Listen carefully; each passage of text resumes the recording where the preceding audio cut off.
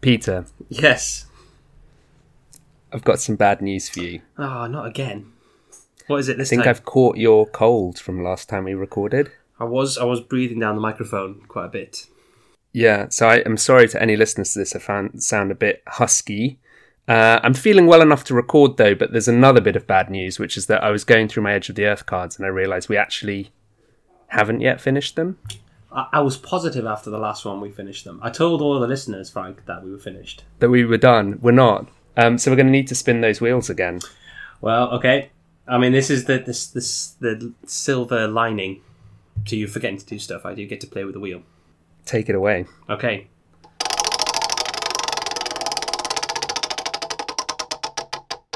What's it landed on, Peter? It's landed on Guardian. That's quite exciting, isn't it? Okay, well, we're going to need a guest to help us do the Guardian cards. I'm going to spin my wheel.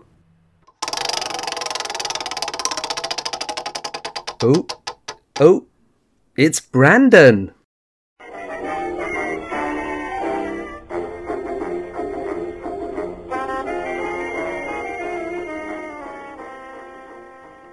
Hello, you're listening to Drawn to the Flame, a podcast for fans of Arkham Horror, the card game. We're sometimes fortnightly, we're sometimes monthly. I'm your host, Frank, and today I'm joined by... It's me, Peter. Hello, Frank. Hi, Peter, how you doing? Doing great, doing excellently. Excited to talk about some more cards, and even more excited because today we are joined by... It's me, Brandon. Hello. Good morning, gents. Good morning. Hi, Brandon. I didn't take you for such early risers, but I'm here with my coffee, ready to talk some Guardian cards. I'm excited. We're both Fantastic. almost asleep, aren't we? We've got our cups of cocoa. So British. So, Brandon, if people don't immediately recognise your voice and the name, how might people have come across you in the Arkham community? Yeah, so I am pretty plugged into the Arkham community via my YouTube channel, Optimal Play. It's at youtube.com/optimalplay. It's not actually strictly an Arkham channel. We have content about lots of board games, including mostly playthroughs recorded live at the table. But Arkham is my favorite game, and that does reflect in the amount of our content that's about Arkham. Yeah, it's awesome. It's just really nice to see video content for Arkham. There's quite a bit out there, but also I think seeing the live play, playing at the table is something that really drew me to it. It's really good to have you on the cast. And tell me, why did you volunteer to do Guardian cards with us? I mean, I know you were chosen at random by the wheel, but what is it that gets you excited about Guardian? Yeah, I didn't know it was random. I actually thought you were just trying to pair classes with hair color of your guests. But it works out well because I do love Guardian. I consider it my favorite class. It's for a couple reasons. For one, I've always been kind of a support player in games like whether it's League of Legends or World of Warcraft. Like, I like to be that tank or that healer, the person who's keeping my allies safe and healthy. And I actually kind of think of, in a lot of ways, Guardian is one of, if not the biggest support class, because handling the enemies, taking them off of the people who are actually making progress on the scenario via clues is a very supportive, tanky activity. And on top of that, they are also, not that I use a lot of healing in Arkham per se, but they do have some of the best healing cards that they fit that support role. Mm-hmm. Yeah. And then also, this is a horror game where we're confronting grisly, unspeakable monsters, and why would you want to run from them or outsmart them when you can smash them with a hammer or shoot them with a gun or burn them with a flamethrower, you know? Guardian brings the action you want in Arkham. Yeah, it's that, pulp side of the mythos, right? If you're going to be doing shooting Cthulhu in the face with a shotgun, it's going to be Guardians probably doing that. Exactly. It may not be the truest to what Lovecraft wanted us to get out of the material, but it's it's the way I like to confront what gets put in front of us.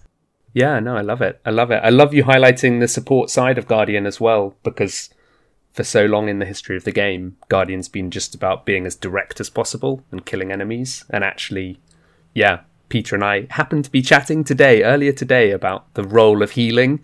You know, just one of the casual Sunday chats that we indulge in. And who doesn't? About that tension between healing and tempo, and how can you support your team while also making progress. Right. And soak as well. I got back from playing Arkham yesterday, and I was gripped by an urge to make a spreadsheet with every single card that can soak either damage or horror to assess which are the best last night. And then I had to share my results with Frank. Of course, by way of a quiz. I don't think I have once in my life been gripped by the urge to make a spreadsheet. That is pretty impressive. Peter makes fun of me for my spreadsheets and calls me Frank Numbers Brinkley, but I think we're actually kindred spirits in some way. I'm sure I don't. It's not the spreadsheets that I take the mick out of you for directly. Okay, it's the rest. Yeah, thank you. Well, shall we read our first card then? Yeah, and as is tradition, shall we ask the guest to read out the first card? Take it away, Brandon. I'd be happy to. So we're going right into the leveled up Guardian cards, right? So we're starting with Gang Up. It is a level 1 Guardian event that costs 3 resources. It has a willpower and a combat icon, if you wanted to use it that way. It's spirit and synergy traded, and then says fight. For each different class among cards you control, you get +1 combat and deal +1 damage for this attack. You mess with one of us, you mess with all of us. Beautifully read. Who is it in that gang? They're pretty rough. So the guy on the far right, has he got like a... I'm trying to figure out what he's holding. Is it like a hammer? Yeah, I think so. Good question. Hammer to the tummy. It's hammer to the He's tummy. holding it Ow. in like a weird angle as well. Well, I'm glad that you brought up the art, because one thing that I'm just gonna go straight into my gripe with this card, if that's okay. Yeah, sure. What is happening here? Obviously, this is like a posse of people attacking a ghoul together, but why does my holding a grizzly totem in my hand make that stronger? Like, empower the mob. Like, I don't get the flavor of synergy. Does this make sense to either of you? Yeah, it's a lot of the cards, especially, is it called Call for Aid? Is that the neutral one? Call for backup. Call for backup, that's yeah. it. That's very obviously like a gang of people, all from different classes, all standing together. So that very much flavours it as, here's all my mates from the different classes. But yeah, I don't necessarily know how that translates to you having cards of different factions. Yeah, I think it's definitely one of the more abstract, like in a game that I feel like delivers so frequently and so beautifully on like the flavor coming through and the mechanics. I feel like synergy is a little bit of a miss in that department. Yeah, that's a really interesting point. Yeah, it's much more abstract than the idea of like, if you have an ally from each of the following factions, it gets better. It's much more just like, if you've dabbled at all. Yeah. So yeah, good point. Is this card any good then? I think if your synergy is 1, probably not. But does that apply 3 to all cost of them? for a +1/+1 is not great. And I've said on all of our synergy chats that I think 2 is okay and 3 is good. And I think paying 3 resources for a +2/+2 is actually feels quite beefy already at that point. And then if you're paying 3 for a +3 and dealing 4 damage, that starts to feel like really impressive. So yeah, I would say even at Synergy 2, I'm kind of intrigued by this card. And Synergy 3+, I think it just starts to become huge. So yes, I think that any event that can get to those really high damage counts for one action is interesting. My problem with this is I think that, or I love the card Radiant Smite, which is comparable to this in a lot of ways. It's the same level. It scales its damage with an effect that you kind of build around via blesses instead of how many class cards you're trying to put into play. But that is 2 resources cheaper. And I think it is easier to have a few blesses in the bag to max out that Radiant Smite at 4 damage than it is to have 3 different class cards in play. But I don't think this compares favorable to that, which I think is the closest analog. So for me, I think it doesn't necessarily fall into the hole that some of the other synergy cards might, which is, I kind of feel like you might want to play Gang Up towards the end of the scenario. Like if you've got a big enemies come out, often that'll be towards the end of the scenario, especially if you're playing like the last scenario in a campaign.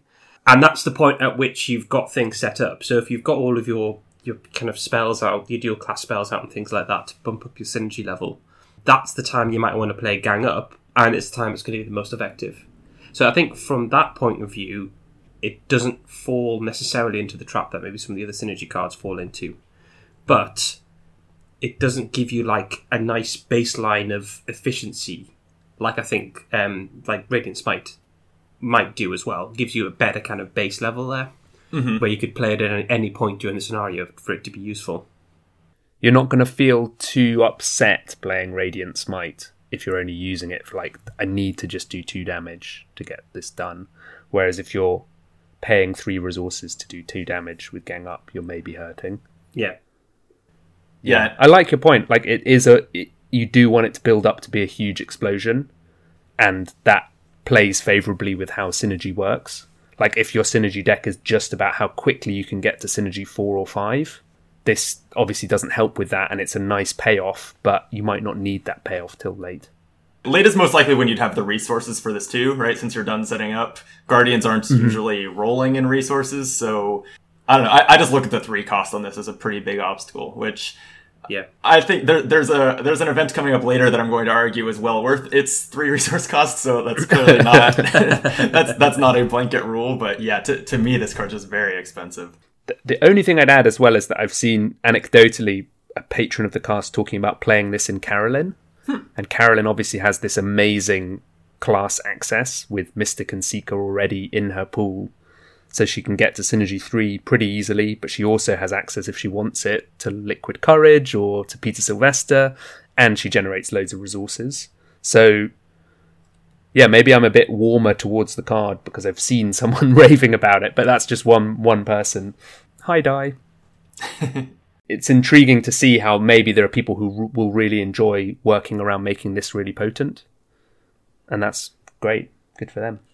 I do like the idea of Carolyn leading this gang of people all like beating the crap out of a monster lying on the floor as well. Mobster Carolyn. Just exactly. Let's get him. Well, next we do have another fight event next. So next we've got Sweeping Kick. This is 1 cost, level 1 event. It has a combat and an agility pip, and it has the spirit, tactic, and trick traits. And it says, fight. Add your agility to your skill value for this attack. This attack deals +1 damage. If you succeed, automatically evade the attacked enemy. Very good, Lee. Now, again. I think that this being right after a Gang Up in the pack, just like, this puts Gang Up to shame. I think this card's amazing. Oh, poor Gang Up. Yeah. This, unlike Gang Up, it's priced to be played early in the game, and as long as you have more than 1 agility, it's something that you could play potentially while you're still looking for your weapon or dealing with a very early enemy. Yeah. To get a couple points of damage out just from this card alone, and the automatic evade can be, sometimes you might just play this because it's a fight event and will kill the enemy, but also that automatic evade, I've played with this card and have seen it be really clutch against some big hit point enemies. Yeah, I really like Stunning Blow as a splash in any other faction. If you've got like 1 survivor card you can take, Stunning Blow is a lovely one to pick. And this, if you compare it to Stunning Blow, obviously it costs an XP and a resource, but the fact that it'll boost your skill value by more, it'll deal extra damage. It's a fight event, so anything which is triggering off fight events is also firing off that as well. I think I've not played with this. Hearing you saying it's good doesn't surprise me at all, because I think Stunning Blow is really good, and this is like a souped up Stunning Blow. It's a vicious blow plus a stunning blow. Yeah, there you go. Both blows at once. I really like that this is also Spirit and Trick traded, which opens it up to Calvin and to Rita. Mm-hmm. I know that this card was announced a little while ago, and Maxine has talked about how she likes how different people use the card differently. Rita getting an automatic evade out of this means that she can turn it into a 3 damage hit or move away. And Calvin, obviously, he gets to just mash his physical stats together. So it could go to, he could be kicking at 6 or at 8. And again, for Calvin, I think it's really cool because he really wants compression in his actions. He can pass a lot of tests towards the end of a scenario, but he actually wants those tests to be impactful, and this gives you extra damage and an evade all in one test. So I think that's really cool. And then I also like, just thematically, that there's quite a few low agility guardians, so they don't care as much about the adding the agility for the boost, but they like that they get an evade out of it. Like, I love how sort of counterintuitive that is, but what was the card we were talking about? It was Cyclopean Hammer, I think. The idea that the Cyclopean Hammer can move enemies away from someone makes it into a pseudo-evade, and this is a similar thing. Like, I can see myself playing this card against an enemy engaged with someone else, not necessarily to kill them, but because the evade is what they really want. Like, I'm saving the action to engage and then evade just by kicking the enemy in the back of the head. Yeah. It's an evade with some damage, or it's some damage that also evades. And it's based off your fight. It's based on a fight action and your combat, which makes it appealing for a lot of Guardians off the bat. Yeah, and it's inexpensive and flexible, which is what I look for in my events, right? Yeah. So I think this is going to see a lot of play for me. And for completionists, Nathaniel also adds a damage. I know there'll be someone who'll say, oh yeah, Nathaniel adds a damage. Just going to throw that out there. I'm next to read, and we have Defensive Stance. This is a 1 XP skill. It's practiced and expert traded. While Defensive Stance is in your hand or committed to a skill test, it gains combat icons equal to your agility and agility icons equal to your combat. You slide your feet into position, take a deep breath, and center yourself. They are many, but you are one. If you're experiencing deja vu right now, I have read this card on the cast before when we announced it. So yeah, it's a familiar card. This is the Guardian... What are we calling these cards, Peter? Stat mashers. Skill mashers, I was going to call them. Yeah, they don't all have the same trait, right? So there's they're not the expert skills or anything consistent like that. Yeah. What do you make of this, Brandon? Because we've talked about it before on the cast. Yeah, I'm of mixed feelings on these. I think for the most part, I want to get some utility, something more than just extra skills, extra stats out of a skill card that I'm spending experience on.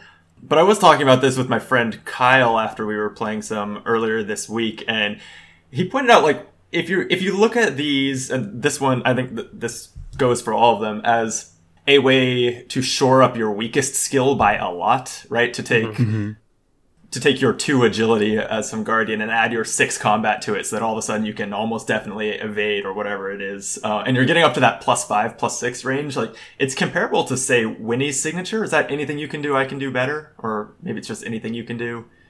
Yeah, that's right. That starts to get pretty convincing. Yeah. At just 1 experience. So, yeah, I haven't played it yet. I'm not really sure, but have you had a chance to throw this in any decks? I definitely think Kyle's onto something here. I think they're probably going to be better in investigators where you've got a big differential in those stats, and you might need to do something with that other stat on occasion. So maybe we underrated Defensive Stance when I read this the first time. I think it's that feeling of, take Nathaniel again, as I just mentioned him.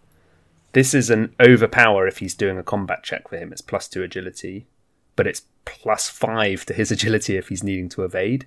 So it's almost like, would you spend 1 XP to remove the draw ability from overpower and add this extra ability that you can give yourself a clutch evade if you want to? And when I think about it like that, I'm a bit more intrigued. Yeah. I think broadly speaking, like, I love making these sweeping statements, but broadly speaking, when people upgrade decks, how often are people looking for ways of shoring up weaknesses? In the last scenario, if only I had a card that would have helped me with a clutch evade, that would have been so much better. I don't know how much often people are doing that when they're upgrading, and how often they're actually instead upgrading with, like, well, my first 15 XP is all of these big weapons, or my luxury upgrades. Right. And is luxury the right word? No, core upgrades. Luxury is what comes later. So yeah, I think that's where this maybe falls down. I think one of the other things we should bear in mind when we look at these is, what did Davi call it, the off-class tax or something? Mm-hmm. So the idea of a card being 1 XP gives you a very easy access to... It's an almost core skill for someone who upgrades into the faction we're talking about. So Lily can take this, and it's not one of her level 0 Guardian cards. So if... She can't easily... the thing is, it depends on what access you've got at level 0 to the cards in that faction. So in Lily, I don't know whether there's that many just big punch skill cards anyway. Maybe something like Steadfast or Daring or something like that, which are both giving you. But if you take Daring, that's a level 0 Guardian card slot gone. Defensive Stance, if it's giving you a similar boost to Daring, but not using one of those slots, means that slot can be used on something else. And the fact that it's 1 XP sort of allows that. So maybe that makes it a little bit more appealing. To Lily, specifically, not to anyone else. That's really interesting. I sure hadn't thought about this as a way, as it being beneficial that it's not level 0. But the Edge investigators really twist the way we think about deck building in a few different ways, and that's an interesting one. You weirdly look for the 1 XP cards because they're your, quote, main class. It's the class that you're upgrading into that is going to be your main. So you want, in theory, you want a lot of easy to buy 1 XP cards that you fill out your deck quickly to make that transition if that's what's worrying you. Yeah, exactly. If your first 10 XP is just 1 weapon, 2 copies of it, your deck actually has stayed pretty similar to your starting class. This is why I think that is it In the Thick of It? Is it called The Thick of It? In the Thick of It, yeah. In the Thick of It, the permanent that gives you trauma in exchange for 3 XP. It's such an interesting cycle to have that card available now, because you can grab 3 cards, like Defensive Stance. I'm not saying take Defensive Stance with that XP, but... You heard it here first. You heard it here first. Some nice kind of core skills from the class you're upgrading into, which are going to be like useful parts of your build. So when I was building that Daniela deck for a level 0 campaign, to Jessica Hyde straight away is a really nice thing for Daniela to have available from scenario 1. Yeah, and maybe these fit into that kind of picture. I think not to be a broken record, but if you have those few XP to spend, get Sweeping Kick first. I know I said this about Gang Up and now Defensive Stance. I think Sweeping Kick fills a similar role to Defensive Stance, honestly. If what you're doing, like Frank said, was you need a clutch evade now and then. Sweeping Kick gives that to you with the versatility to use it for its damage as well. Yeah, the situations where you don't want to kill the enemy, but you really want to evade them as a Guardian are pretty slim. Few and far between, yeah. Maybe in Forgotten Age, but... Yeah. Okay, do you want to take us on to our next card? Yeah, I'd love to. Next, we're getting to the exciting stuff. Our first Guardian weapon of this set of cards. It's the level 2 3-cost Butterfly Swords. It has a combat and an agility icon. It's an item, a weapon, and it's melee traded. And then says, action, fight, you get +1 combat for this attack. After this attack, you may exhaust Butterfly Swords to fight again, adding your agility to your skill value for that attack. That attack deals +1 damage. And it takes up 2 hand slots, I don't think I said. In a practiced grip, they are an extension of the empty hand. Have you had a chance to try this yet? I haven't yet. It's this weird situation as well where, spoiler, there's another version coming up as well. So it's interesting about the stepping stones. It really jumped out to me with the flavour there. They're an extension of the empty hand. And like the empty hand, they don't deal any extra damage. Unless you try really hard. Yeah. I did play with these. I've played just a little bit of Lily so I could try some of these cards out. I found this to be pretty good, actually. I built Lily, I used her combat discipline, so her combat was pretty good, like +1 for the first attack was generally enough to hit. And then this option to take that second attack for +1 damage, like that's a 3 damage weapon with no ammo. Obviously once per round for the 3 damage because it exhausts. But that felt pretty good for a 2 experience card. And you can do, if you've got a 4 health enemy, that's 2 actions to kill it, which is what you'd get off a 2 damage weapon anyway.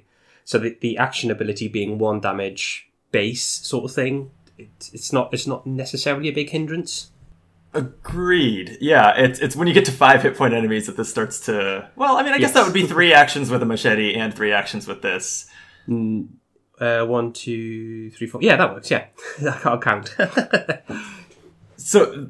I think the really interesting and the really hard to evaluate thing about this card is and I don't mean interesting in the way you use it to mean the opposite of good. Oh, good, yeah. I mean, well, what makes this hard to evaluate to me is the two tests aspect. It has a lot of pros and cons. Like, unless I'm misunderstanding this card, you can attack two different enemies in one action with this, right? You can take that first attack and then exhaust this to fight. It doesn't say to fight the same enemy, and so that's potentially a huge upside if you're swarmed by enemies.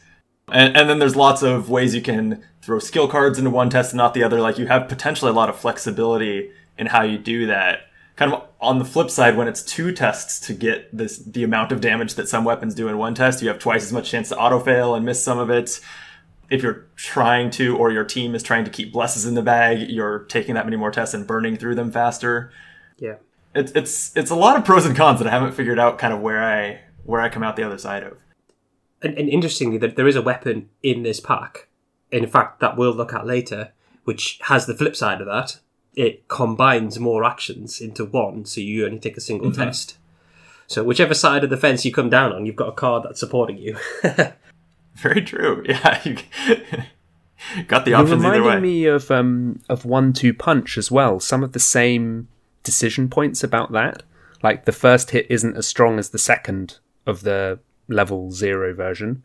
And I often found myself playing that card, like committing quite a lot to the first hit because I wanted the second hit, even though normally the logic would be that you commit more to the hit that will do more damage in theory. So it sort of skews things, doesn't it? And this is a similar thing, that you might find yourself committing more to the first hit to make sure it lands because you want to get that extra action, as it were, to get that second attack. You can attack, yeah, but it doesn't have to succeed. Oh, that's true. Right. It's just after. It's not then or anything. Okay. Or if this attack is successful. Oh, that's one up on the 1-2 punch then as well, isn't it? The downside is, of course, that you have to exhaust it before you know what's going to happen. So if you fluff that second attack, then it's exhausted. And that's a point I'm sure is not going to be relevant at all again in this episode. The other thing I'm thinking of with this card is Galvanize, which is a card from Nathaniel's deck that I really want to play with, but have often found it hard to find homes for.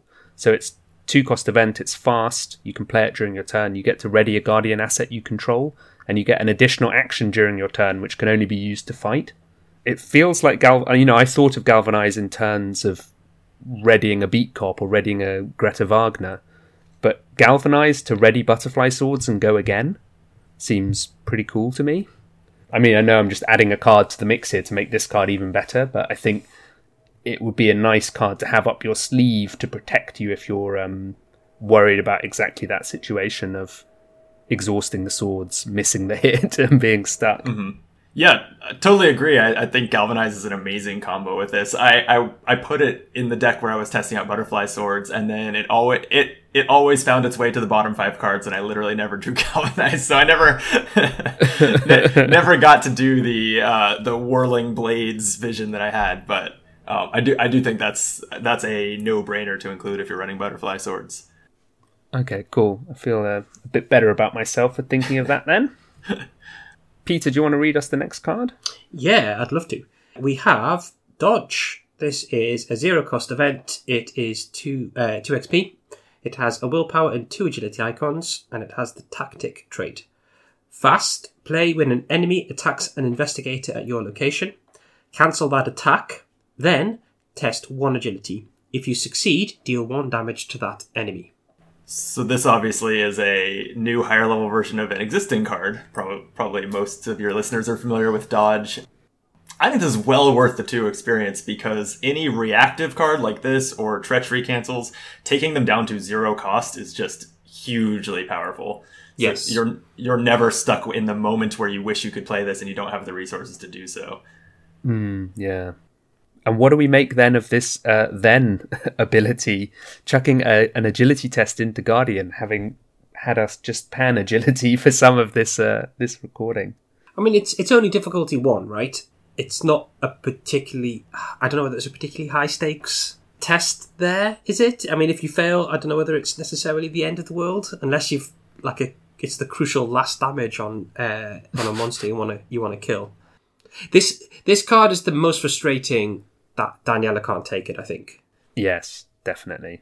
Because being able to, you could deal with a 2 health enemy without doing anything then. You just wait for it to attack, cancel its attack, deal damage with this, and deal damage with Daniela, and you're home free. So that not being available to her, it probably stings the most out of all of the cards.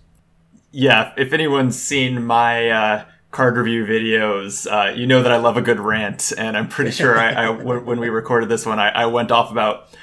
This is in Daniela's box where her card explicitly mentions canceling attacks, and then they put this card in the same box and she can't take it. Yeah.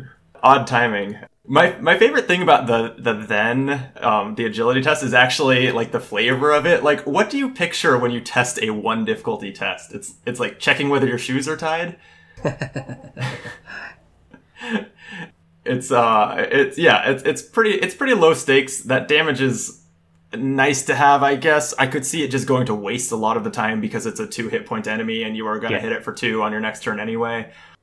So I definitely think the discounted price is the main selling point here. I tend to agree that the reduction to 0 is really, really nice. Like, it's the same as on Lucky, right? Having zero cost Lucky is just, it feels Absolutely. so good that you can play it whenever you want. I sort of feel like this is quite low down my upgrade priority list, though. I think 2 XP for that being the main benefit. It does have a nice selection of icons, which, is always nice. And Dodge is one of those cards that it's a bit like Shortcut in that you can always just play it. It's very rare that it's a dead card. There's almost always enemies around who want to attack you or attack your allies.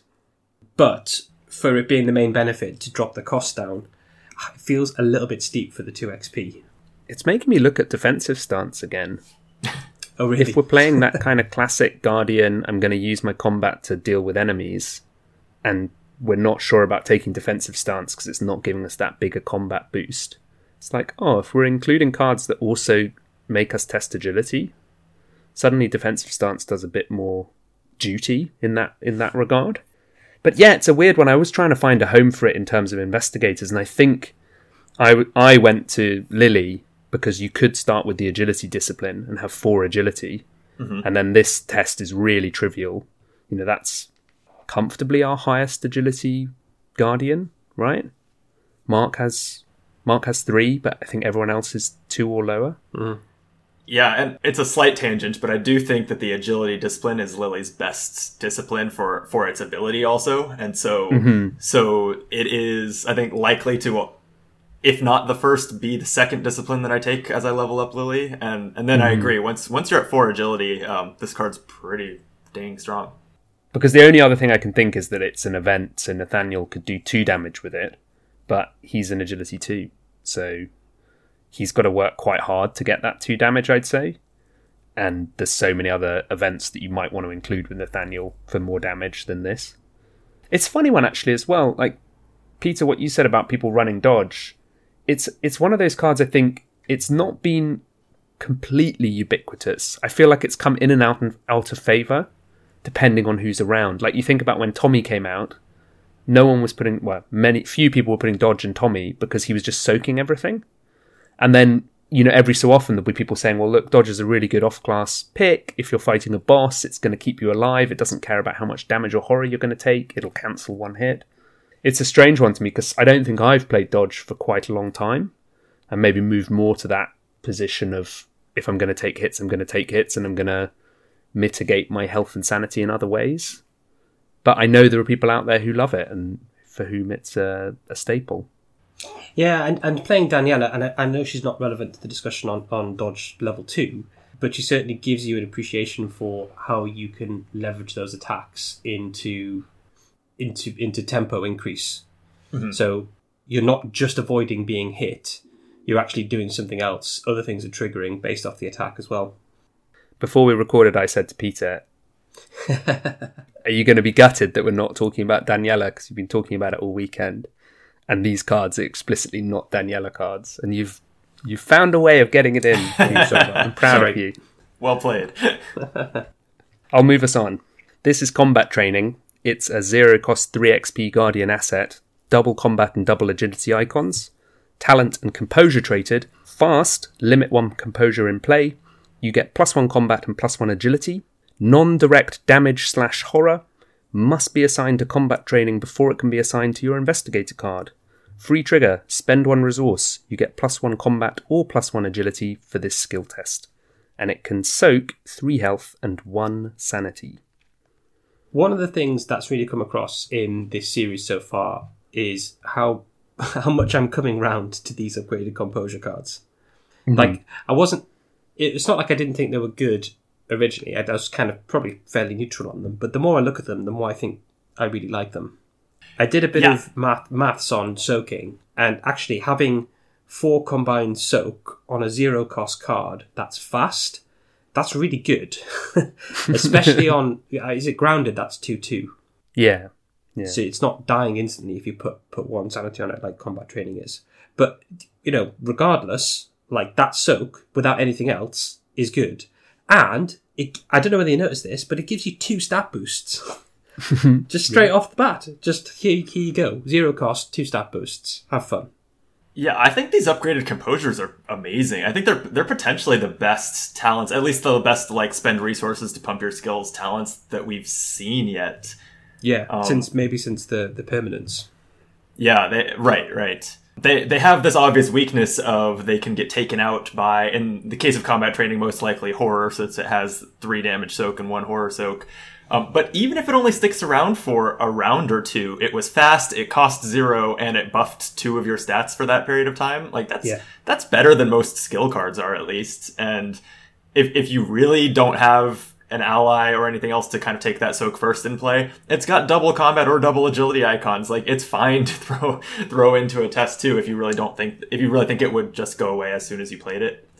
So I've played these a little bit, and I don't think I've ever spent a single resource on actually boosting the ability via the kind of classic talent, increase your skill by spending resources. I've just played it for the +1/+1 and the soak, and it has felt totally worth it. That's one of the things I was going to say, actually. So thanks for validating me. Yeah, no, I think that's fine. I think there's a lot of things on here that are all good, and using any bit of it, I think, is good as well. I even like that it's limit 1 in play, but it's also got 2 combat and 2 agility icons as well. So when you draw the second one, you've still got something to do with it. Mm-hmm. Yeah. Or just keep it for when the first one gets pinged. I think the history of the game is the thing that maybe meant, not that we've been explicit on the cast, but maybe we were slower to come around to these. Certainly when we were planning these second look episodes, we said to guests, if you don't want to focus on the composures too much, that's fine. But every guest has said, well, actually the composures are really good.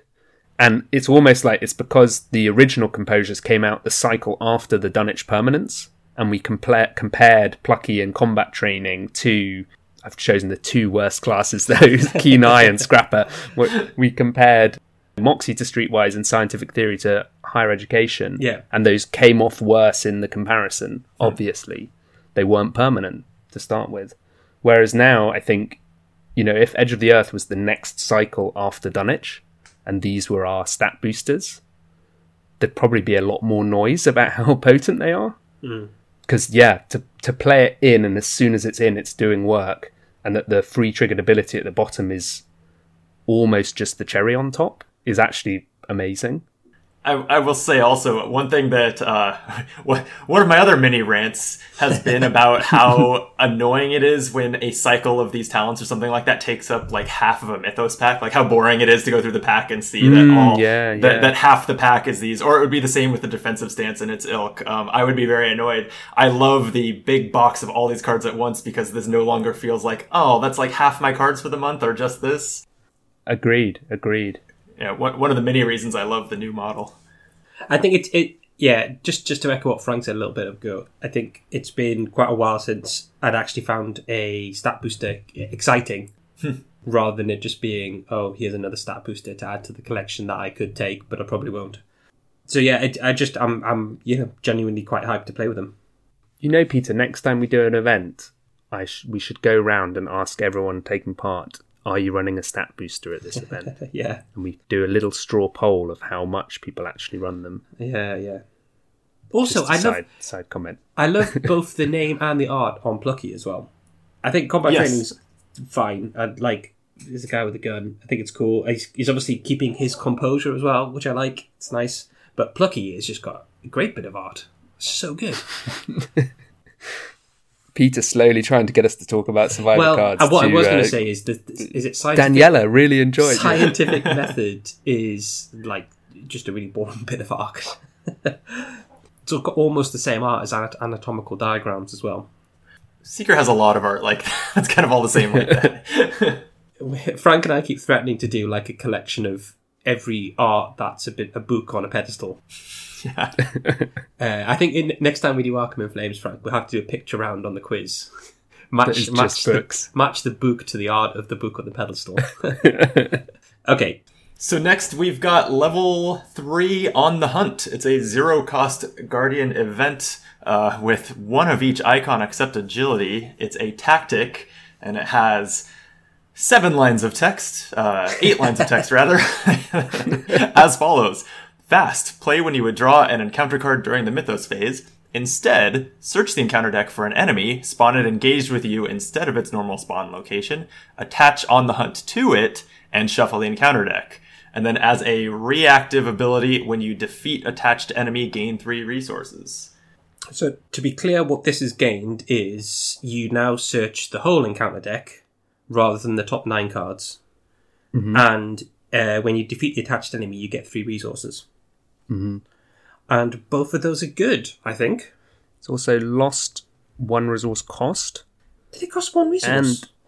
Yeah, it cost No 1 way. resource. Oh, and it did? Yeah, it's gained a willpower icon. I'm looking this up because I don't believe that. Wow. How much I on think... air. This is like when someone tells me Resourceful wasn't in the core set. I was just looking at Resourceful recently. Yeah, it was like Carcosa, right? It was two cycles in. I couldn't believe it either. It was in the like Inspiring Presence Eureka cycle. Right. Hunt cost 1 resource. That's correct. Insane. Yeah. And it doesn't have a willpower icon. Insert Vindication GIF here. So I'm a huge On the Hunt fan, so I'm going to dive in on this. I realised one comment we could have made about our dodge as well, level 0 dodge, is that one time I do see dodge is as a one-off in people's decks on Stick to the Plan. And On the Hunt is another card that I love putting on Stick to the Plan so that you have it ready. I think this is just a really awesome upgrade as far as I can tell, because it opens up the options for what you do with this card. Just from those 2 abilities, the 2 that it's gained. If you're short on resources, you could use this to go hunting for something you can kill easily, and it's worked like an emergency cache while also skipping you a Mythos phase. Mm-hmm. And also, if you're doing well or you're ready to fight, you go and select that scary enemy that you need to deal with, and you get the VP. You don't worry about the resources at that point. And, I've used On the Hunt, obviously, even on the cast, actually, to go hunting for Nyarlathotep. So you can use it to hunt for really big targets.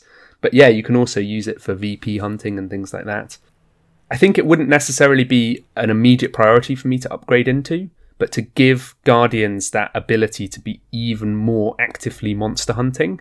And if you've got that 1 VP enemy left somewhere in the deck, and you don't have a big boss enemy at the end of a scenario, the Guardian says, okay, my last turn, I'm going to get us another VP. Plays On the Hunt, fetches that enemy, deals with it in a couple of actions. I love that. I think that's great. Yes, I was just going to say that this is like Guardian delve too deep. Maybe less so in a high player count when you're likely to have drawn through the deck already anyway. Yeah. So I was not a big fan of On the Hunt, but I think this addresses all my issues with it, right? Like it's free. You're searching the whole deck is huge because you're not going to get stuck with an enemy that you didn't think of and can't face, and you're not going to waste the card because there doesn't happen to be an enemy in the top 9. The resources are kind of icing on the cake to me. Like, to me, I want my economy cards to work early in the game, and you would not play this turn 1, most likely, because you're probably not set up to deal with that enemy. Maybe you are, because you would have 1 turn before the Mythos phase. But for the most part, that's just kind of a nice to have, and I'm not going to be replacing my Stand Togethers or Emergency Caches with this. Mm-hmm. But I think it's excellent. I'm looking forward to playing it.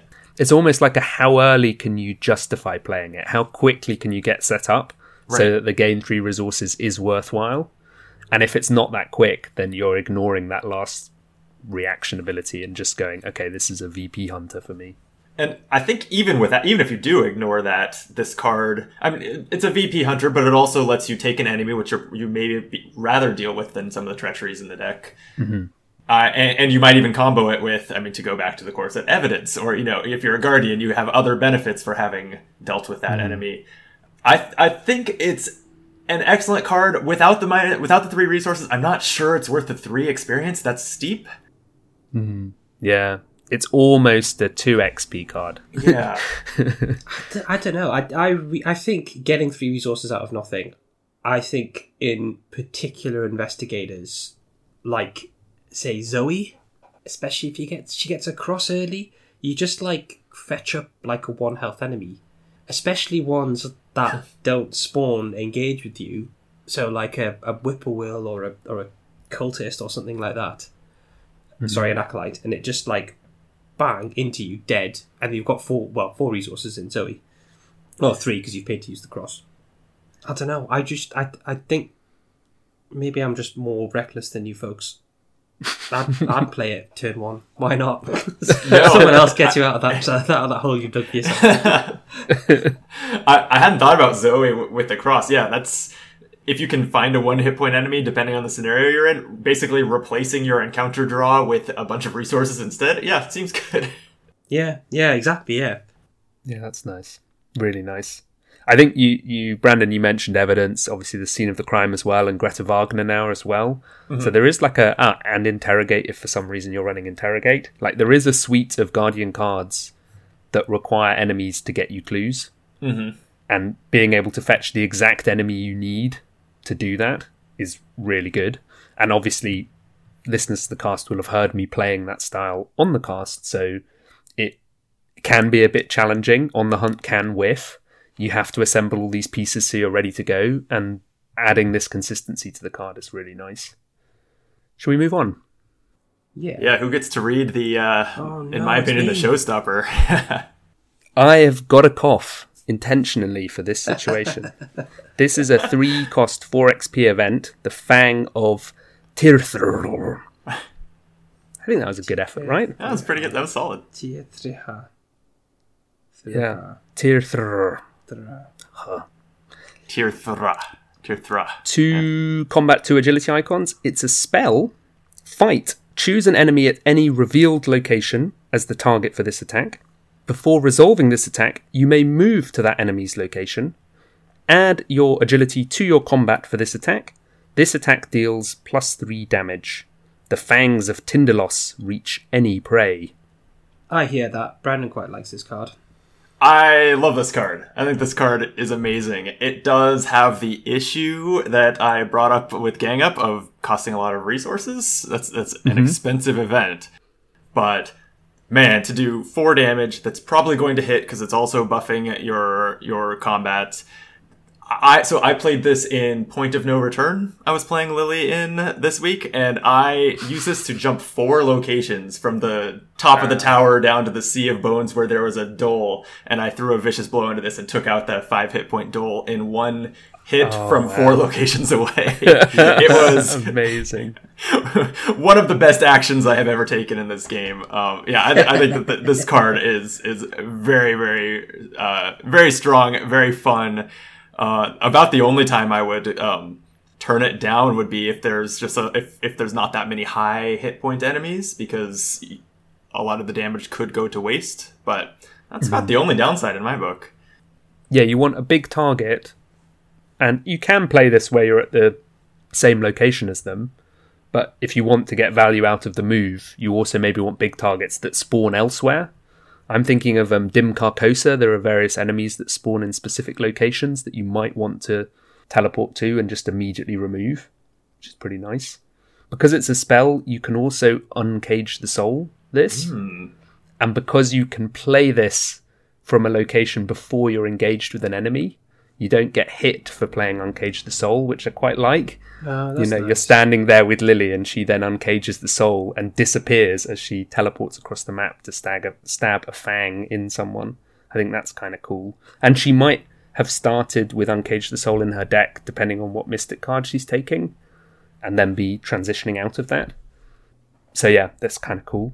I'm really excited by this card too as well. I mean, it is just a fight event, so it's a one and done, but there's something that just seems really exciting about teleporting and stabbing. And it brings your team, if you're playing multiplayer, it brings your team a lot of safety and a lot of, just because you have this in your hand, you can tell the Seeker, yeah, go ahead, go 2 or 3 locations away. Like, if you draw an enemy, I'll be right there. It allows your team to split up and remain safe in a way that I can't think of very many other cards that have really enabled that flexibility. And the teleport being optional as well is just, it makes that even better. So, your Seeker can pull an enemy and you say, well, that's the only one you're going to get, so I'll kill it from here, then I'm busy doing something over here anyway. And it's a fight event, so it's not causing an attack of opportunity if you're engaged with an enemy elsewhere. Or, you just move straight over to someone else. You could even imagine if your Seeker's pulled like a small enemy, you could use it as movement efficiency, just to move across the map. Mm-hmm. You two can see me on video. My eyes just got wide. It had not occurred to me that you don't have to move. This damage can be done fully remotely from anywhere. Hadn't even crossed my mind. Part of me even wonders if that's an oversight in the templating of the card, because the flavor of the card seems like you're stabbing someone with a literal fang. But well, I'm imagining you're kind of stabbing them through the ether, through the void. And your Seeker who's there trying to fight off a ghoul, suddenly just this knife wound appears in their chest. And they keel over dead. I love that. Because Hounds of Tindalos sort of blink in and out of existence, don't they? So I guess you could blink into existence, stab it, but then not stay. And it's got a lot of nice effects strapped together. You can attack any unit, any enemy. You can move with it. You do a lot of damage with it. So even if you're at the location and you've got a big enemy on you, you can play this and kill it. It's a 4-fight event. That in itself is nice. You end up with a boss, like, final location, we need to do lots of damage. It's like, great, I don't care about the moving. I'm just going to pile in the damage here. Man, I was so high on this card coming into this conversation that I expected, if anything, to be kind of talked down. I did not expect to leave even more excited, because I did not understand all of the versatility of this card. That's amazing. What happens if you fight against an enemy engaged with someone else? It doesn't care if you're there or not. You would hit them if you miss. I think you would, yeah. Yeah. So the fang blinks into existence, comes towards the ghoul, then sort of the ghoul dodges and your Seeker is impaled in the heart for 80% of their health. That's a good point. Don't auto-fail on your fang test. Does it work with... It doesn't matter about retaliate, because you won't necessarily be engaged with the enemy unless you are, right?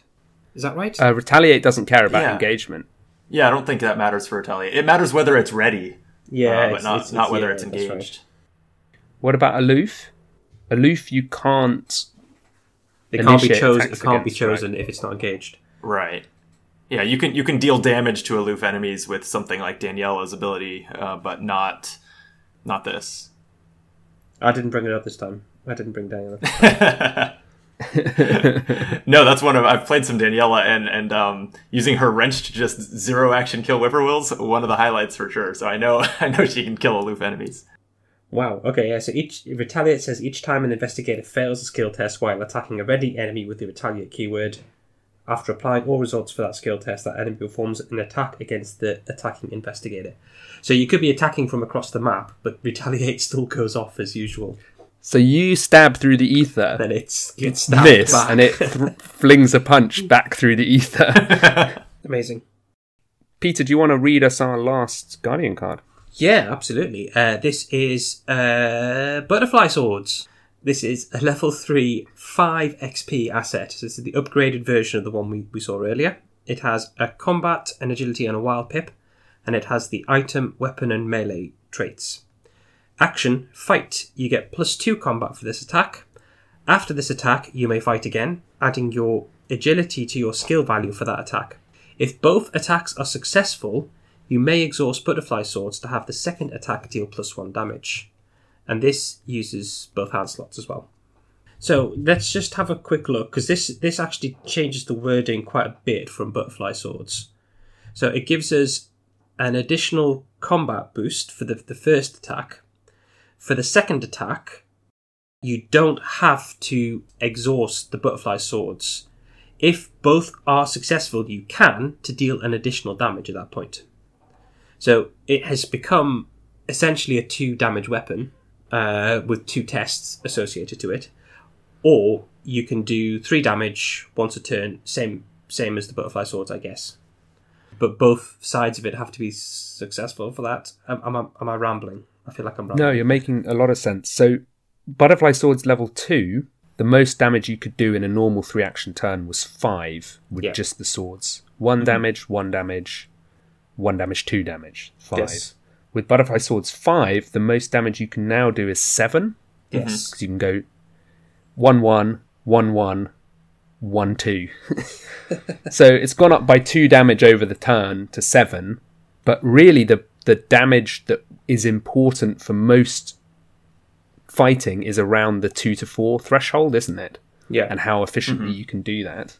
So it's not got any better for anything less than a 5 health. Is that right?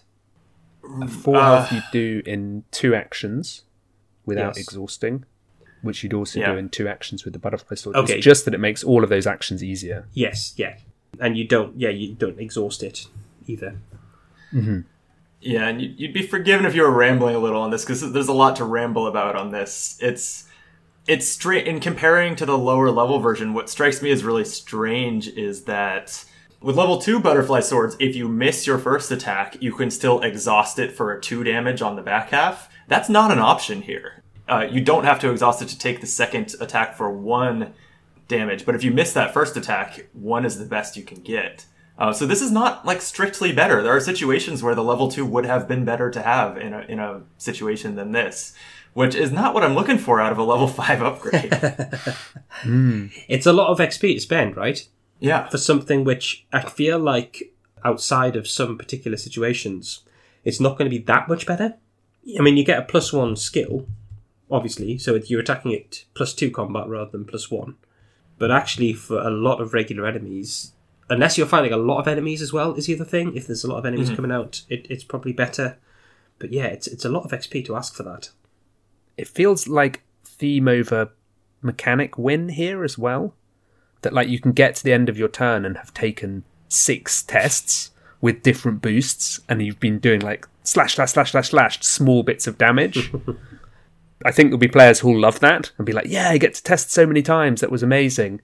But normally what you're looking for in your 5 XP Guardian weapons is consistency of hitting and dealing big bits of damage.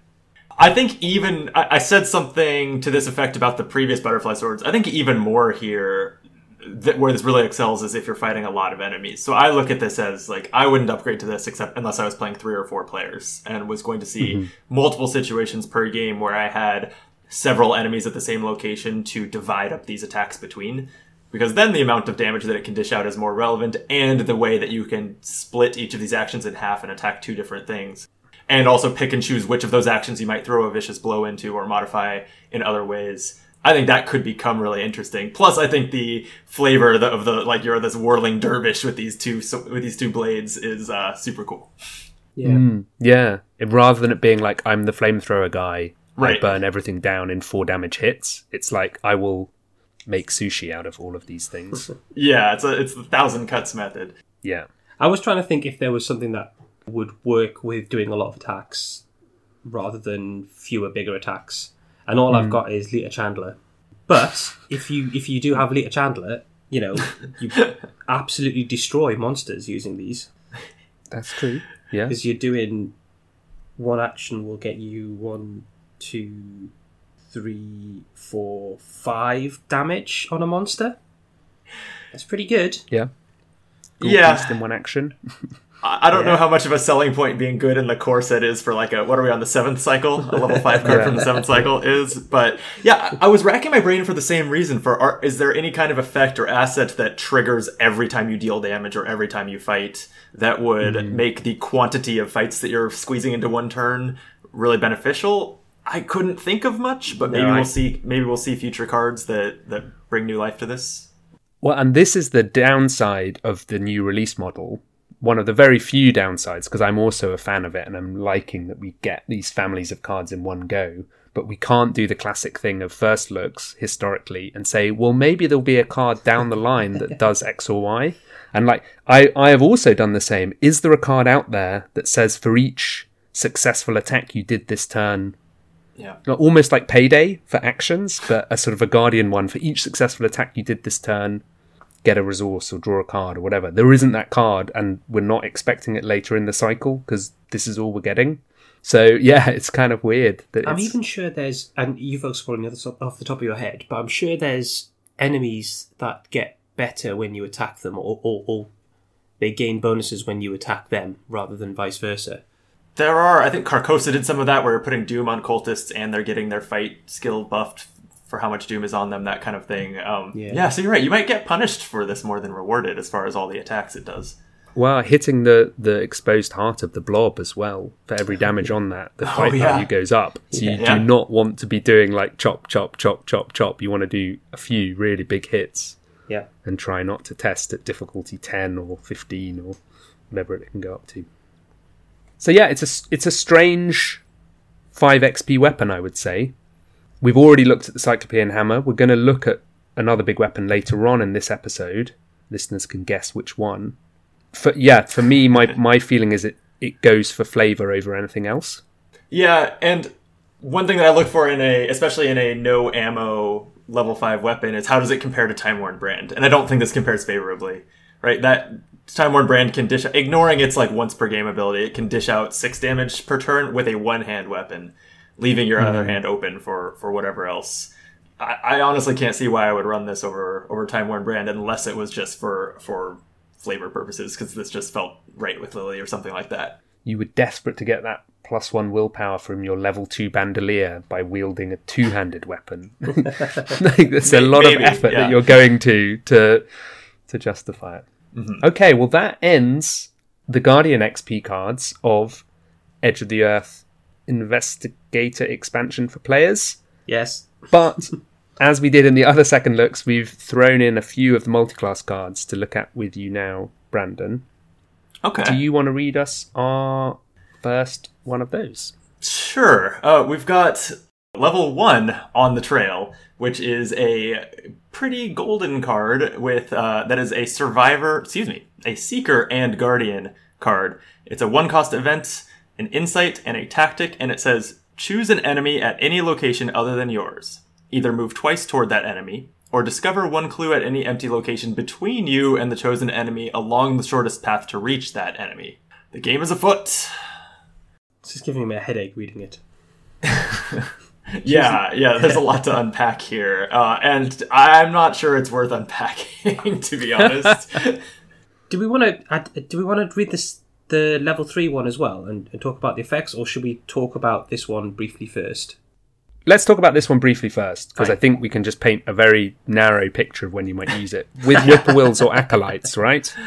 Wherever they've spawned, the Guardian could move towards that location, gets 2 moves for 1 resource and 1 XP, and the Seeker, in theory, could just get a clue if there's a revealed empty location between those two. And they have to not be there because it has to be an empty location. So you can't get a clue at your own location once an aloof enemy or an enemy that spawns further away spawns. Or the location the enemy's at. Yeah, there has to be a gap between them. So in those situations, you can use this to pick up clues. And I don't think that in itself is terrible, to save the action moving to a location and getting the clue. But broadly speaking, the way that most people play is that they don't run around the map opening up all the locations and then work their way back getting all the clues. Mm-hmm. They move to a location, get the clues, move on. And maybe this would encourage some Guardians who are using tricks to get clues to play a little bit more in that way. But you're relying, A, on the encounter deck having enemies that don't spawn on you, and B, having this card in hand and being able to position yourself so that you can get the clue from a location between you and that enemy, which is fiddly. Yeah, I think that you've reduced it like you've had a very solo mindset in your analysis, kind of there. Oh, with just the yeah. with just the whippoorwills and acolytes. In a multiplayer game, you're a lot more likely to be able to set this up, or again, it kind of plays into that playstyle that the Fang, or that maybe not playstyle, but the it opens up some of the same tactics that the Fang did, where you can split up from the other players a little more than you would. That said, I've tried this in multiplayer, and we still found it extremely niche and hard to line up in a particularly useful way. And this costing an action, a card, and a resource to move twice is doesn't feel like a great deal. It feels like I think we've commented on some of the multi-faction cards. When they're good, they really feel like a blend of the two factions that they belong to, or the two or more factions they belong to. This really feels like you get a Guardian effect or you get a Seeker effect. Mm-hmm.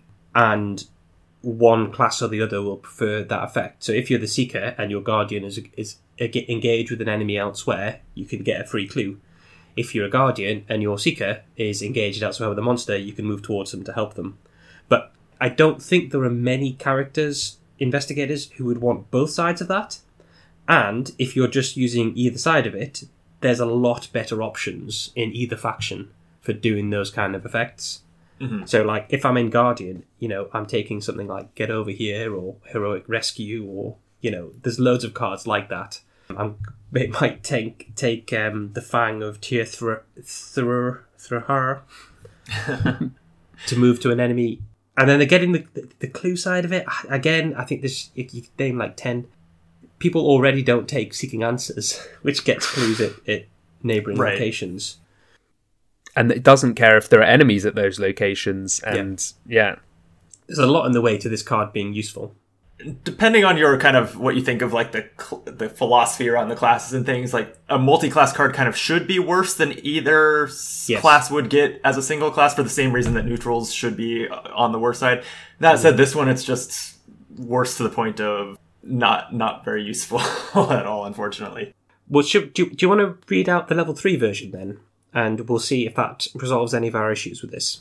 So next we have On the Trail level 3. It's also still a 1-cost event. It's now got 2 intellect icons, a combat icon, and an agility icon. It's insight and tactic traded. It says choose an enemy at any location other than yours. Move twice towards that enemy. Discover 1 clue at each location you entered by this effect. Fans of the show might be experiencing deja vu, because this is also a card we announced on Twitch. Right. Not knowing that there was a level 1 version. Yes. Yeah, same thing happened to us with Eon Slate? Eon Chart? Anyway, yeah. Eon Chart, yeah. We didn't know we were previewing the higher version. The level 1 version almost seems like it was designed to fill a gap at level 1 once this one had been designed. Because this feels so much better than the level 1 version. It's kind of comical. A lot of the criticisms you could level at the level 1 version, this then solves absolutely. It's far more. Suddenly both sets of people who didn't want to play On the Trail level 1 are happy to play this, because it's a way for Guardians both to move towards enemies and engage them, not engage them, move towards them, but also find a few clues. That it just blends the two effects in a far more interesting way than I think the level 1 version does. I agree. It is still... You still might have entire games where you just never really get a situation to play it.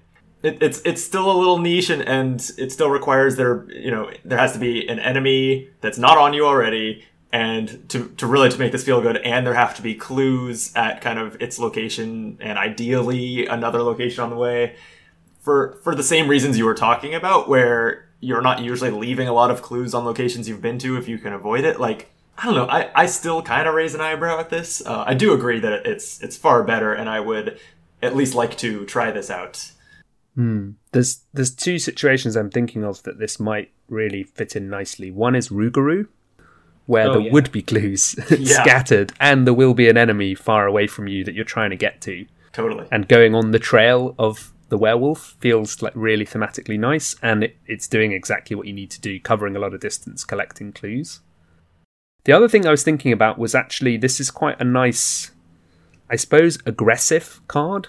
It is nice about making progress. If you've had that early, I don't know, acolyte or any other cultist that spawns far away from you that's doing its own business, or you can think about like in Echoes of the Past, when you start the game and there are already the Seekers of Carcosa in play generating Doom.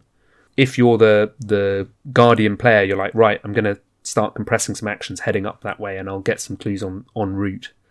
And I think that's no bad thing.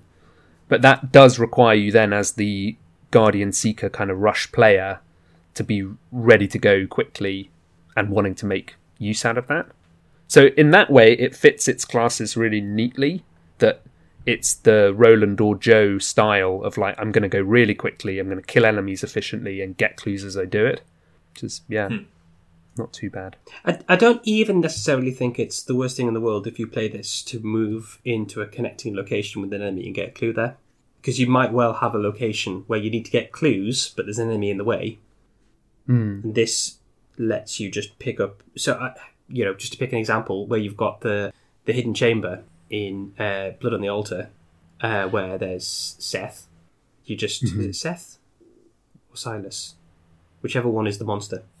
Silas. You just move in and get a clue. And there's similar ones, like with the Experiment and things like that, where you've got like that big enemy, you can just pop into their location, you get a clue automatically. I don't think playing it for one is necessarily terrible. It's maybe not worth the 3 XP. Yeah. I was going to say, for that situation, I would have much rather had the level 0 working a hunch in my hand, right? True. You could have just, for the same number of actions, moved in and gotten a clue there. You'd be spending an extra resource, but saving a lot of experience. So, yes, like that is an example of the flexibility that this card can have, so that you at least get some use out of it. But like, if that's how it's most often playing out, I'm not too excited by it. Remember though that this could be taken by a pure Guardian character as well. So, like, say, Mark could take it if he wants to get some clues. I appreciate Mark would, if he's going to get clues, he's maybe got better ways of doing it than taking this. But he certainly can't take working a hunch. That's true. That raises a good point. If you're going to get clues in Guardian, not by using your intellect, there is now a hierarchy of cards that you're looking at. And we've seen, evidence seen of the crime, Greta Wagner, lesson learned, interrogate. Where does this fall on that pecking order? And obviously this is almost certainly a multiplayer card. Thank you for pulling me up on that, Brandon. But, yeah, for 3 XP, does it fight its way into one of those places in most Guardian decks? I'm not convinced about that. But happy as ever to be proved wrong. It's one of those cards where someone will have a fantastic action using it. And who are we to take away that fun from them? But even if most of the time it sits in your hand not doing that much. And there are scenarios that generate new clues, like Wages of Sin halfway through, a shed load of clues spew onto the map, and there's a load of heretics that you need to go to. So there are definitely times in the game where I can see it having uses. It's just it maybe doesn't fit into the normal play patterns of most groups. I'm in a weird position where, since the box isn't actually out here in the US yet, I've only looked at some of the cards, kind of as Steven and I have been reviewing them for the YouTube channel. So I haven't actually looked at that Cyclopean Hammer I've heard people talk about, but is there anything to knocking an enemy away and then chasing it with this and getting clues that way? Is that a thing? For a start, the theme on that, where you like knock an enemy through the wall with a hammer, and then you're like, aha, I think it went this way. I love that. Yeah, it's a good point. If you can control the movement of enemies, you can engineer situations where you can go on the trail with them, for sure. Same actually with Genet Beauregard. You can move an enemy to you or move an enemy out of a location as well. You could run towards an enemy and then switch it behind you and say, it's behind me! It's like, oh, yeah, we know that. Yeah. Peter, do you want to read us our penultimate card? Yeah, sure. This is a 0-cost level 1 event called Snipe. It is Guardian and Rogue class. It has a combat and agility pip, and it has the tactic trait. During the next fight action you perform this turn using a ranged or firearm asset, treat each skull, cultist, tablet, elder thing, or autofail token you reveal as a 0 token. This action does not provoke attacks of opportunity. Did you say, Frank, you said something about this card before we started. You were very puzzled by it. Yeah, I'm scratching my head about it. I don't think it's terrible. I think one thing I noticed at the last minute was that it works on the autofail token, which is a really nice addition. It sort of feels like a Defiance to me, in that if you map out the bag and tokens that are going to fail you the test, it is probably kind of adding, inverted commas, a lot of icons to the test you're taking. That would be my feel, if you're using ranged or firearm assets. I haven't tried this yet, but the fact that it's Rogue and Guardian, and then that it protects against the auto-fail, it makes me think shotguns, Yeah. right? Like you build your deck. Shotguns are a weapon that you almost definitely build your deck around getting those really high success attacks to deal lots of damage all at once. There's 3 or 4 shotguns in the game now. They all have a similar mechanic in that way. And that's about the only time I can see wanting to spend a whole action before attacking to do something like that, is when you've like, this is the moment where this shotgun needs to be doing, I'm throwing in some vicious blows, so 7 damage, and I do not want to auto-fail. That's where I'd maybe play this. I do find that kind of ironic, because who snipes with shotguns? Shotguns, yeah, I was just thinking that. I mean, yeah. the other Guardian Rogue card in the set is the old shotgun. I don't know whether there's another one. But yeah, there is a shotgun in the set as well. The quick draw holster as well. I keep thinking old shotgun must be a survivor card, because it starts with no ammo in it, and that feels like a very survivor concept. But yeah, I think that's the one purpose. I think it's for shotgun decks. I don't know when else you would spend an experience on this. Yeah, potentially. Or you're doing some other kind of nonsense with skill cards, and you're doing something like you're doing it from an adjacent location or something like that. Or double or nothing lightning gun or something. If you're running forbidden cards by the taboo list, yeah. Well, maybe you are. I don't know. Yeah. Taboo list is completely optional. Mm-hmm. I think it's that, for me, I think I'm stuck on the fact that I read all of this text, and it was only when it got to the final sentence that I realised this wasn't fast.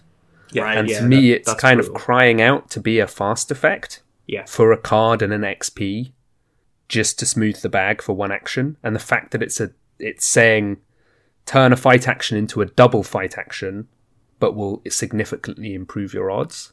Yeah.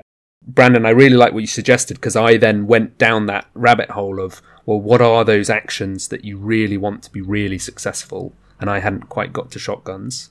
I think, if you're piling a load of other things in, your vicious blows, your skill cards that you want to trigger, it to me falls into the same trap as Eat Lead, where if it's a really important attack, you're already committing enough to take pretty much every token out of the bag, and then it's just about whether or not you hit the auto-fail.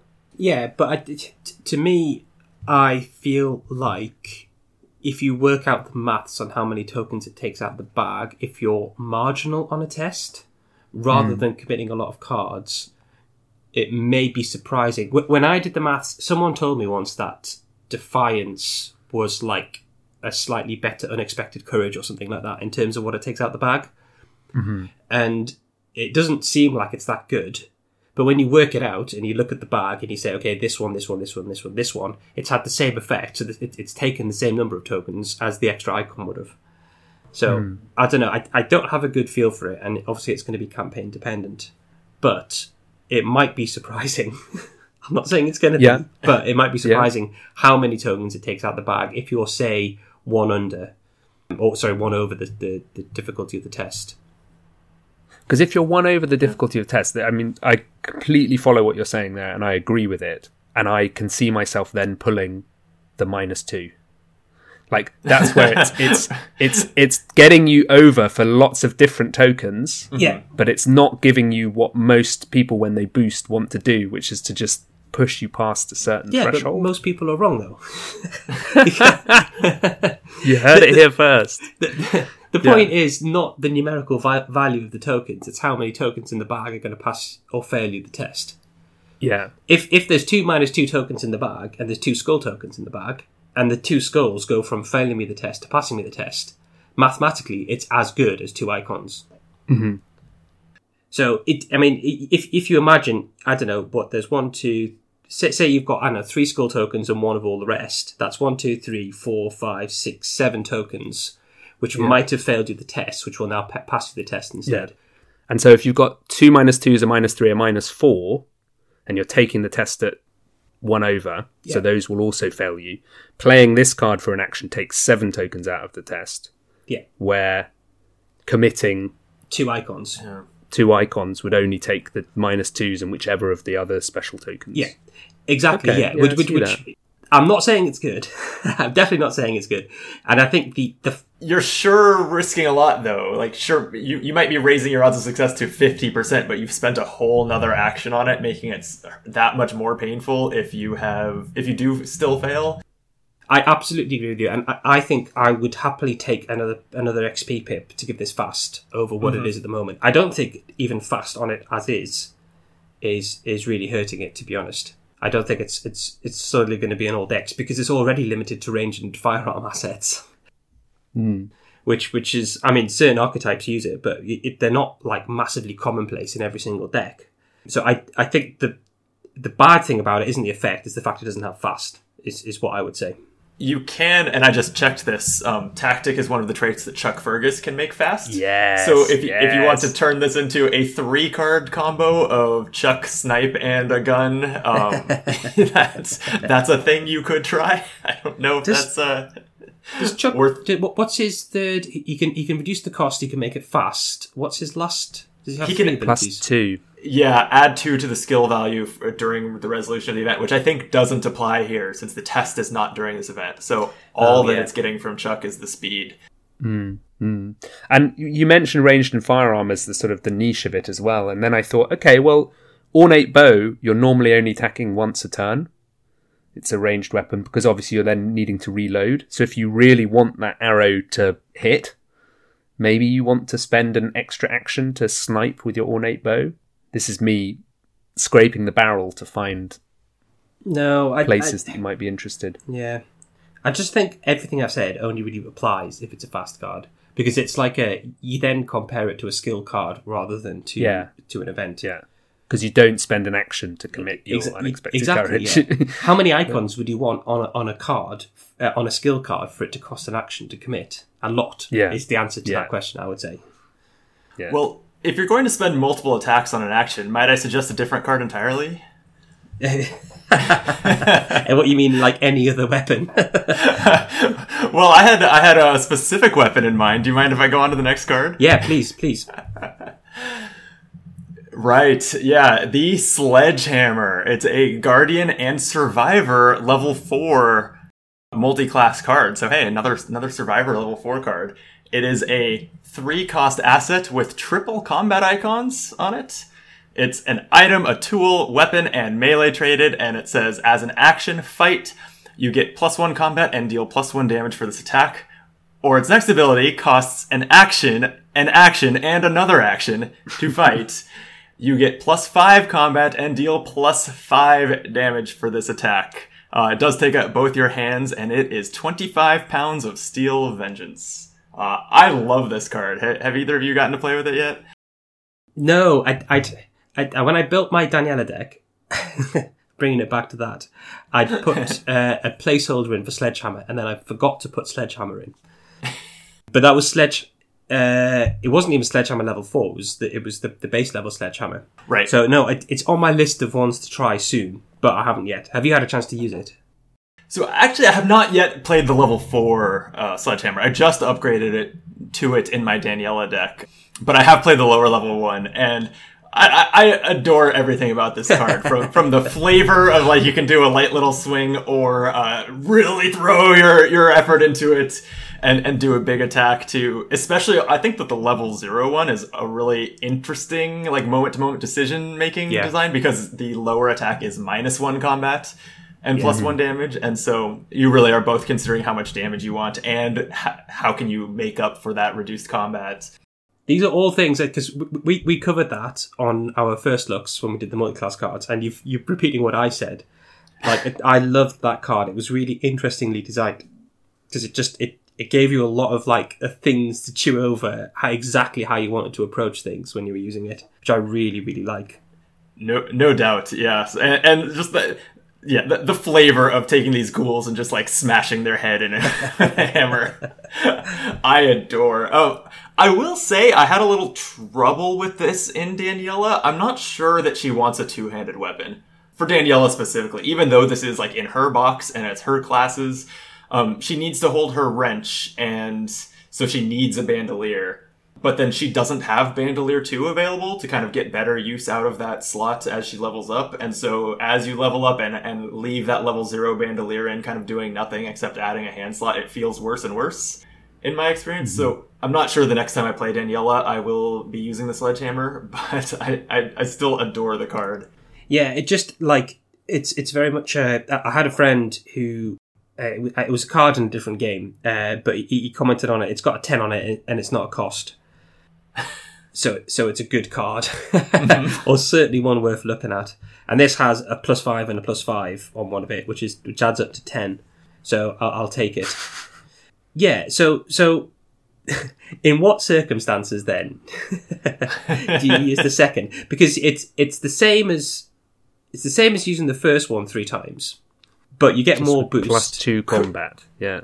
Yeah. Right. That's a good point, that it is the same number of damage as using the first one 3 times. Yeah, but you leave yourself massively open if you miss. But you're far less likely to miss because you've got +5 to your combat. Goddamn right, Snipe, why do you not work with melee weapons?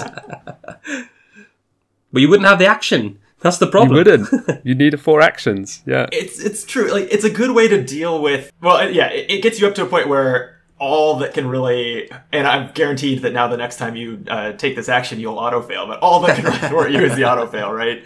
Or maybe like a bad streak of curses put in by people playing other colors. That's, yeah, you're right. The triple action is maybe a really niche actual play. And I found myself doing the double action on the lower level Sledgehammer a decent amount of the time, although similarly to that, it was even still kind of niche because with a guard dog in play and Daniela's innate ability and all these other ways to ping 1 damage at a time, I didn't find myself needing the chunk of damage all that often. Mm-hmm. So I actually don't really think it's a Daniela card. I don't think the level up one is either.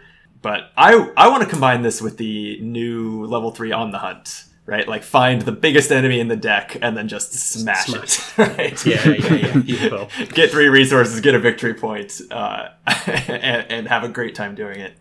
I think I can even envisage a situation where you're fighting a high fight 4 health enemy, and you take the extra action to really smash it to get the +5 boost, rather than having to boost the +1 twice. For sure. That's just it, right? Because the triple action, you're so far over the threshold, probably. Yeah. That if you need, that you might be willing to sacrifice one of your actions for more damage for the boost. Yeah. Because if you do 2 attacks with the top action, you're only getting +1. So it almost becomes a how much, like, it's almost like the Chicago typewriter where you can spend actions for boost. It's just that you don't get the choice. You can either commit to the big swing or not. Complete tangent, but the flavour, I don't know if you noticed this, but have you read the flavour on level 0 Sledgehammer? Yes, I was just going to point this out. Yeah, so level 0 is £20 of Steel Vengeance, and level 4 is £25 of Steel Vengeance. It's the same art, same name, the hammer has just got heavier. One of the reasons I love this card, no doubt, is that you upgrade the flavor text. Yeah, that's what you're paying most of the XP for, I think. I think so. I think that this is the thing I like about it, just listening to both of you talking about it and how fascinating it is about the choice it lets you make. And I think one thing worth noting here is if you're a dedicated fighter, either in Guardian or in Survivor, if you play this card down, your entire hand could be emptied. You might have no other ways of boosting tests, but you've still got a card that gives you a +5 if you need it. Right. And you draw that 4 or 5 health enemy. Maybe you do say, I'm sacrificing actions this turn because I know that I almost know I'm going to hit with this swing, so it's worth it. Other weird edge cases is, again, the blob. Like if you're the person who wades in on the exposed heart last, and it's taken 8 damage and it's fight 8, and you're like, don't worry, I'll just drop 6 damage into it.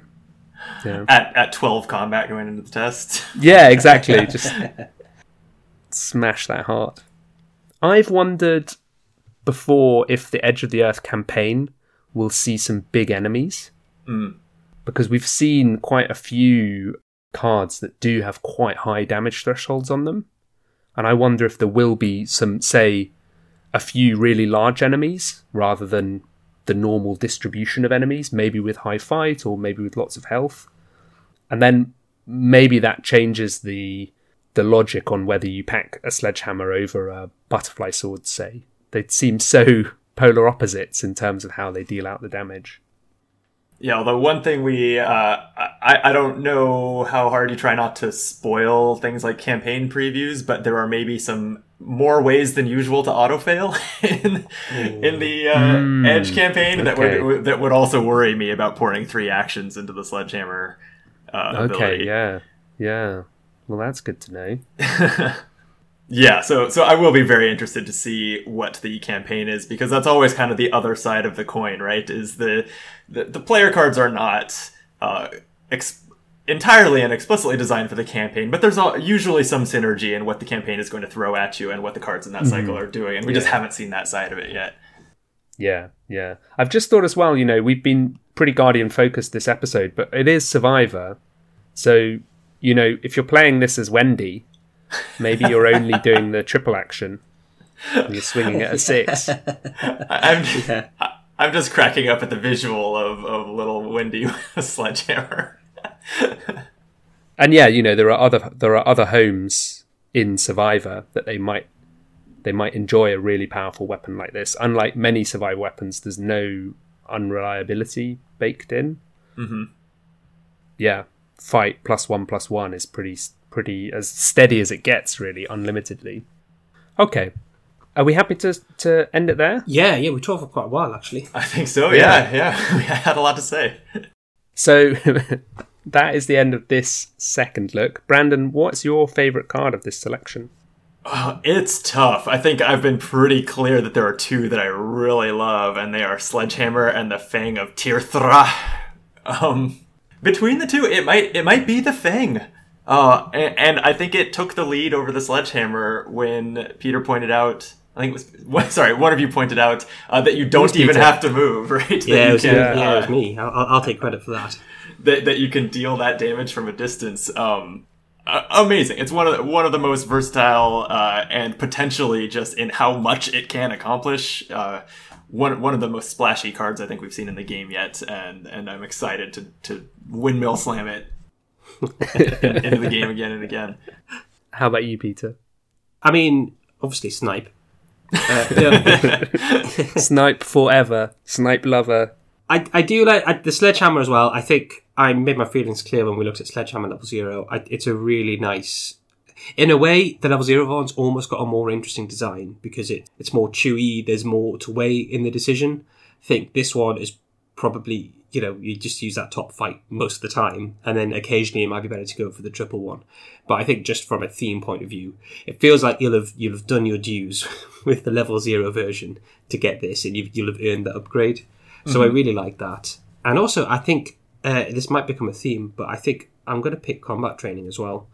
I think those, in a faction which wants to be soaking things more as well, I think that's a really nice card, and I'm really excited to start playing with the composures a bit more. How about you, Frank? Yeah, the Fang for me was definitely standing out, but actually On the Hunt as well, I think is really cool. It does feel pricey at 3 XP, but I think it's really powerful. I think it's the kind of card that I'd never be sad to see, and you could, depending on what scenario, and you can do so much with it. So I'm going to go On the Hunt, with honourable mention to Sweeping Kick. One last thing for On the Hunt, which I think is a shame. One of my favourite builds was always Skids, with all of the pickpocketing things like that in it. Mm-hmm. So you'd fish out an enemy and then just constantly evade it, stealing money out of its pockets. So you can't do that with this one because it's level 3. So that's sad, but I do like it nonetheless. Brandon, how can people get in touch with you? Yeah, so thank you so much for having me on. This was a blast, and you can find more of me on my YouTube channel, youtube.com/optimalplay. is the place to find that. And then just, after you subscribe, of course, click into any video, and in the description of all the videos, we have links to our social media. We're on Twitter, Instagram, have a cozy little quiet Discord server, that you're, more than welcome to check out. And, once more, Optimal Play is a channel where we, do a lot of Arkham content, including first impressions of the cards, much like your podcast episodes, and we do cover other board and card games as well. So if you want to see some gameplay of the first few games of Clank Legacy, or see us get our butts humiliatingly kicked by Basic Pandemic, Wow. We've got all that for you too, yeah. Oh, that sounds awesome. Yeah, I'm a big fan of the channel, and yeah, we're really grateful to have you on the show. Thank you so much for joining us. I'm not going to do our normal sign off, but you can get in touch with the podcast. We're Drawn to the Flame podcast at gmail.com. We're Drawn to the Flame everywhere online. So yeah, please let us know what you think of this, the third second look. Thanks very much for listening.